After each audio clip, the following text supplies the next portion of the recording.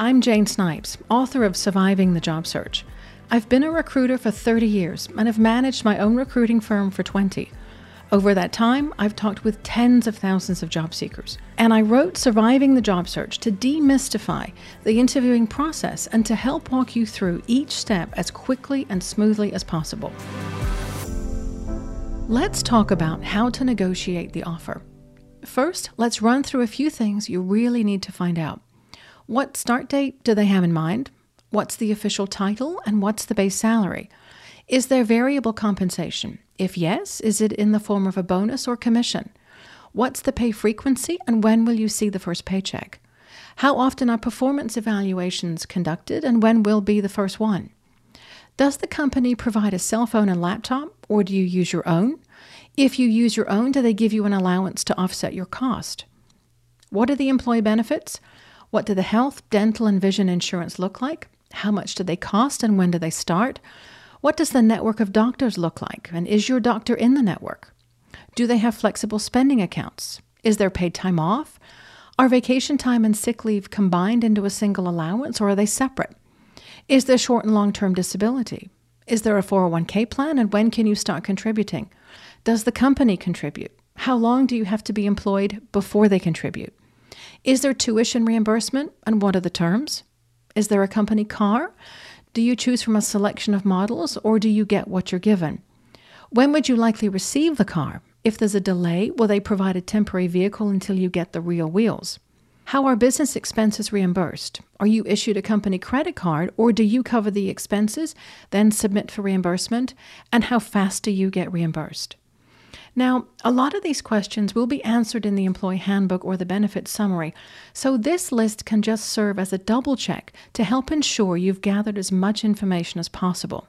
When you get a job offer, it can be verbal or written, and you have three options. You can accept, decline, or counter.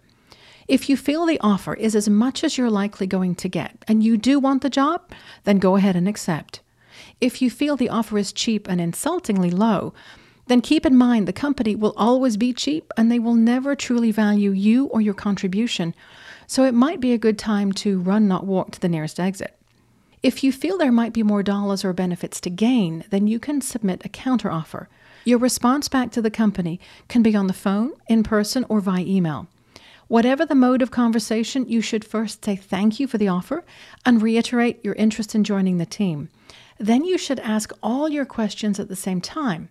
Here's how to phrase possible questions. Is there any paid vacation time? Instead of starting in 2 weeks, may I start in 3 weeks? Could the vacation be 3 weeks instead of 2? I currently have 3 weeks and would like to stay at that level.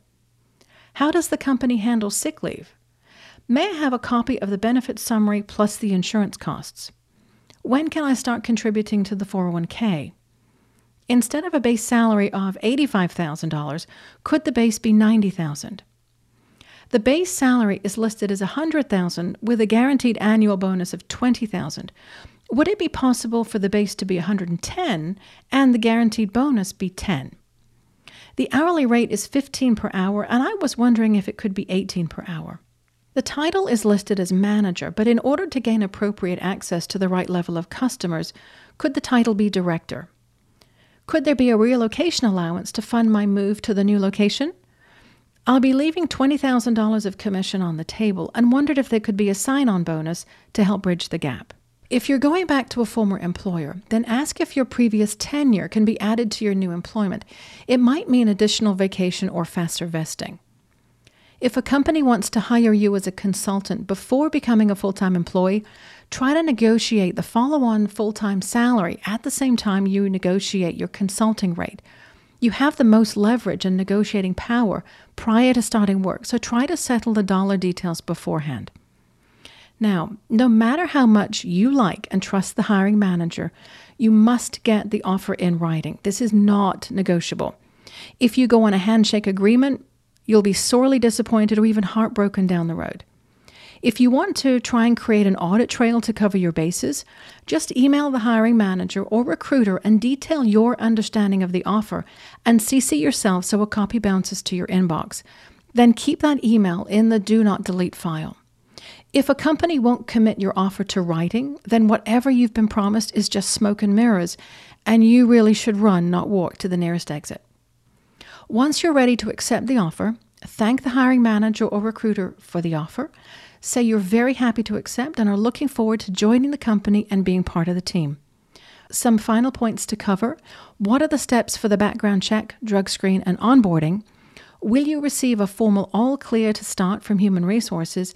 And should you wait to resign from your current role until that all clear is received? After that, just sit back, relax, and enjoy your win. Thank you for listening.